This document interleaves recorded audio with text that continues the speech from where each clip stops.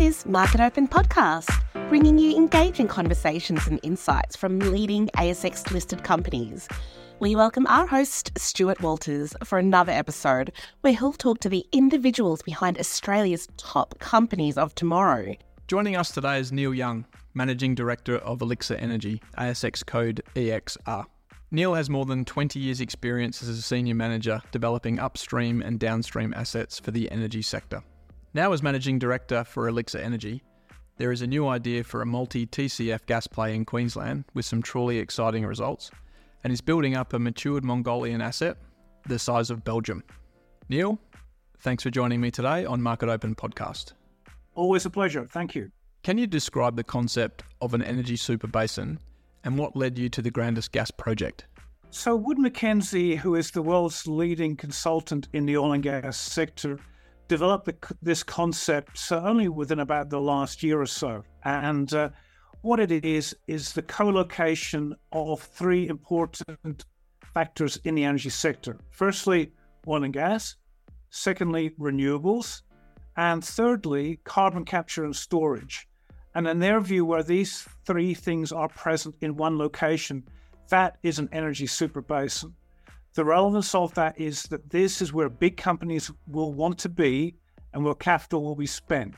It's about leveraging existing and new oil and gas in low carbon ways that, for instance, use renewables to supply electricity for operations, and that use carbon capture and storage to deal with, for instance, CO2 emissions that result from operations or indeed can be captured and stored independently. So it's a really fascinating concept. I think it really resonates strongly. The industry follows what Wood Mackenzie says. So if this is a phenomenon which does arise, we think our asset in the Taroom Trough is in one of these energy super basins.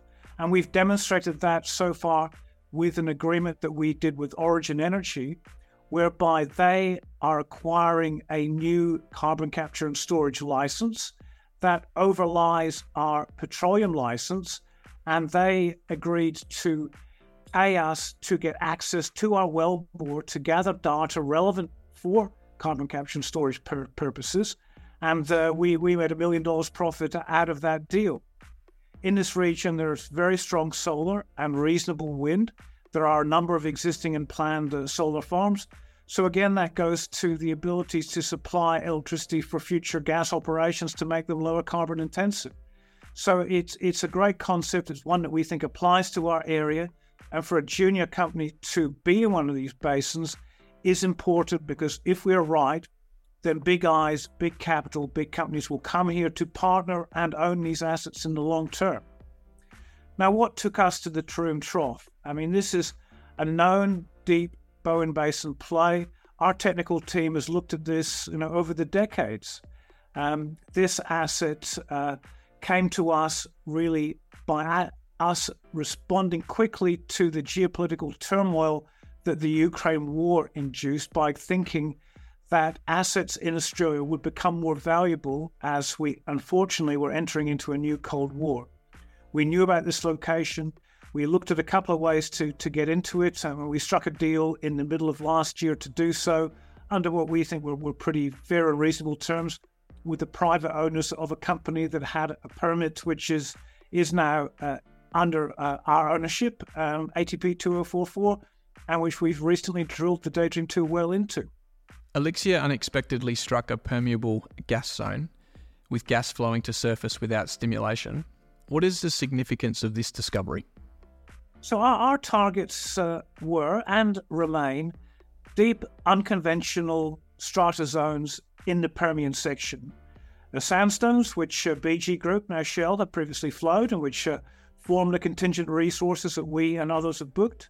Also coals, which we've measured recently and which are extensive in this region too, which would not previously flow, but we think are a very attractive target for us. So we announced today substantial thick coal and sandstone measures in this area. But what we found last week was that gas free-flowed from a permeable reservoir, and no one, to our knowledge, has experienced this before. Now, the relevance of this is that free-flowing permeable reservoirs have enormously stronger economic characteristics than the unconventional targets which we have found. Those unconventional targets require stimulation, and typically gas flows from them at lower rates and not in lesser quantities overall. A permeable zone will flow at higher rates without investing in stimulation and over a longer duration. So the economics are markedly better.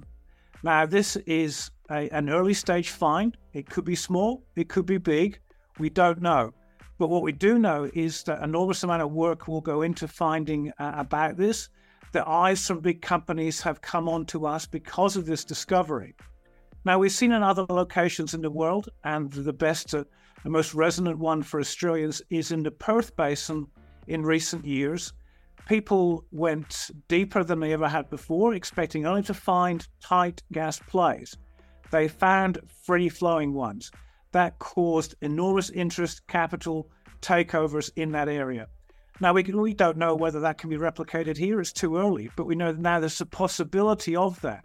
So that's enormously exciting, and that one that can be very valuable for our shareholders in the success case. So clearly we will be focusing on both the initial targets of the unconventional play, which have very large resources, and we've done better than expected there, but also this new permeable play, in effect a conventional reservoir, which we can flow at maybe substantially higher rates than we've anticipated from the unconventional reservoirs that we have discovered here.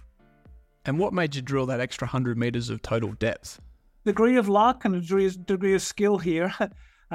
We were going very well in our drilling here. We decided that we needed an extra bit of depth to really constitute what's called a rat hole, place where, if things break and they fall down the hole, doesn't stop you doing things. And because we were going well, we decided to go a bit further. Near our planned initial total depth of 4,200 meters, we encountered the gas kick, this gas that flowed from the permeable reservoir. So we went a bit further, and that was, as I say, a bit of luck and a bit of skill, and one that's been replicated often in our industry in the past when people just went that little bit deeper and found very interesting things. And what have you seen since? So in that deeper zone, we got a little bit more of this zone, we think. We're still analysing this, and more work will be required to be done to ascertain what its true potential is. We got that additional rat hole that we wanted, and we've undertaken logs, which you reported today, over the entire Permian section, and we've identified the net pay sections in sandstones and the potential net pays in the coals, which when we add them both together are more than 200 meters, which in a vertical well like this is a lot of potentially interesting reservoir to be playing with in both stimulation and unconventional sense, and in this new conventional reservoir sense as well. Gas has a big role to play in the energy transition. How important could findings from Daydream 2 be for the wider industry? The COP conference in the Middle East has just finished, and it certainly recognised that gas had an enormously powerful role to play for many decades to come. And that's, from a fairly conservative, from a gas point of view, a group there. And there are many more aggressive views about how strong gas will have a role to play. I mean, as of yet, there is no other solution to match the intermittency of renewables in electricity generation. There are many other applications for gas, for instance, in making cement and other processes, yet where, again, today there are no other alternatives. Now, hopefully there will be, but those things typically take many, many years to come to fruition. So gas has a strong role to play. In terms of this location, it's not somewhere far away that needs a lot of infrastructure, new pipelines, things like that. So that's important for people who might want to invest in a pipeline development. You want a return over 30 years. We're less than 100 k's from existing gas transmission infrastructure. Secondly, the gas here is very low in CO2. You don't want to find gas that needs CO2 to be separated and then either vented or injected. So that's a big tick. As I mentioned earlier, in terms of the energy super basin concept, here our Scope 1 and Scope 2 emissions in our future development can be substantially ameliorated by, for instance, using electricity in processing plants, even in drilling, and with that electricity backed by renewable energy sources. So again, that's important to gas being as lean as possible in the energy transition. one thing that came out of COP was the industry committing to reduce methane emissions. Now, this is when you've got an old well or an old pipeline system that has some gas escaping and floating into the atmosphere, and methane can be a potent but short-term addition to the greenhouse gas effect.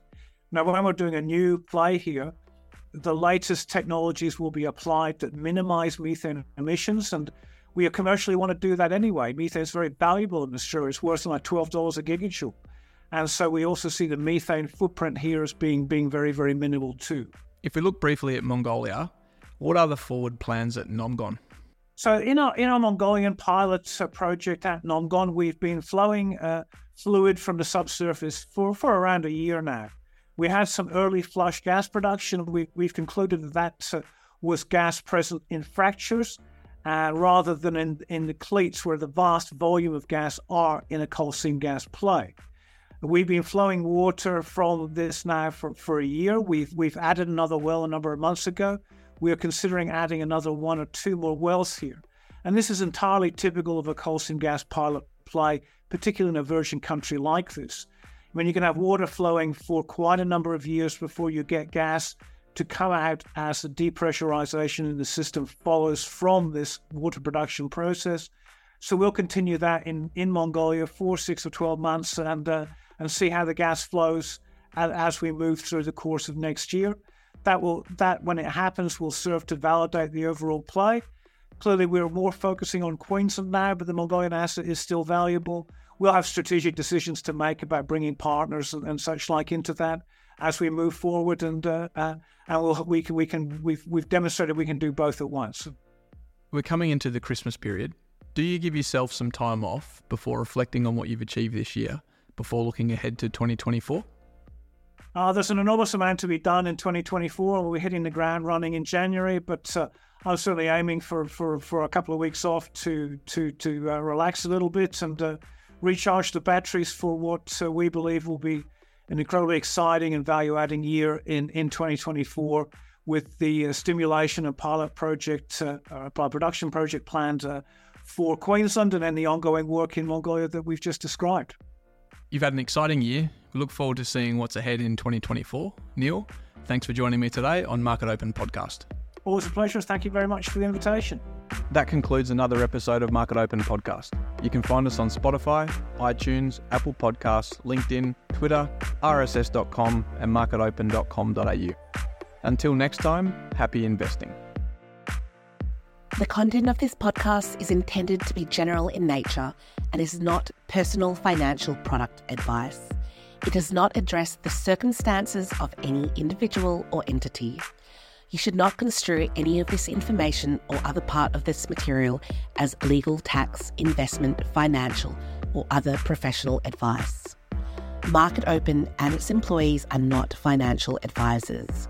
You should consider seeking independent, legal, financial, taxation, or other advice to check how any information relates to your unique circumstances. Nothing contained in this podcast constitutes a solicitation, recommendation, endorsement, or offer by MarketOpen or any third party to buy or sell securities or other financial instruments in this or any jurisdiction in which such solicitation or offer would be unlawful under the security laws of such jurisdiction.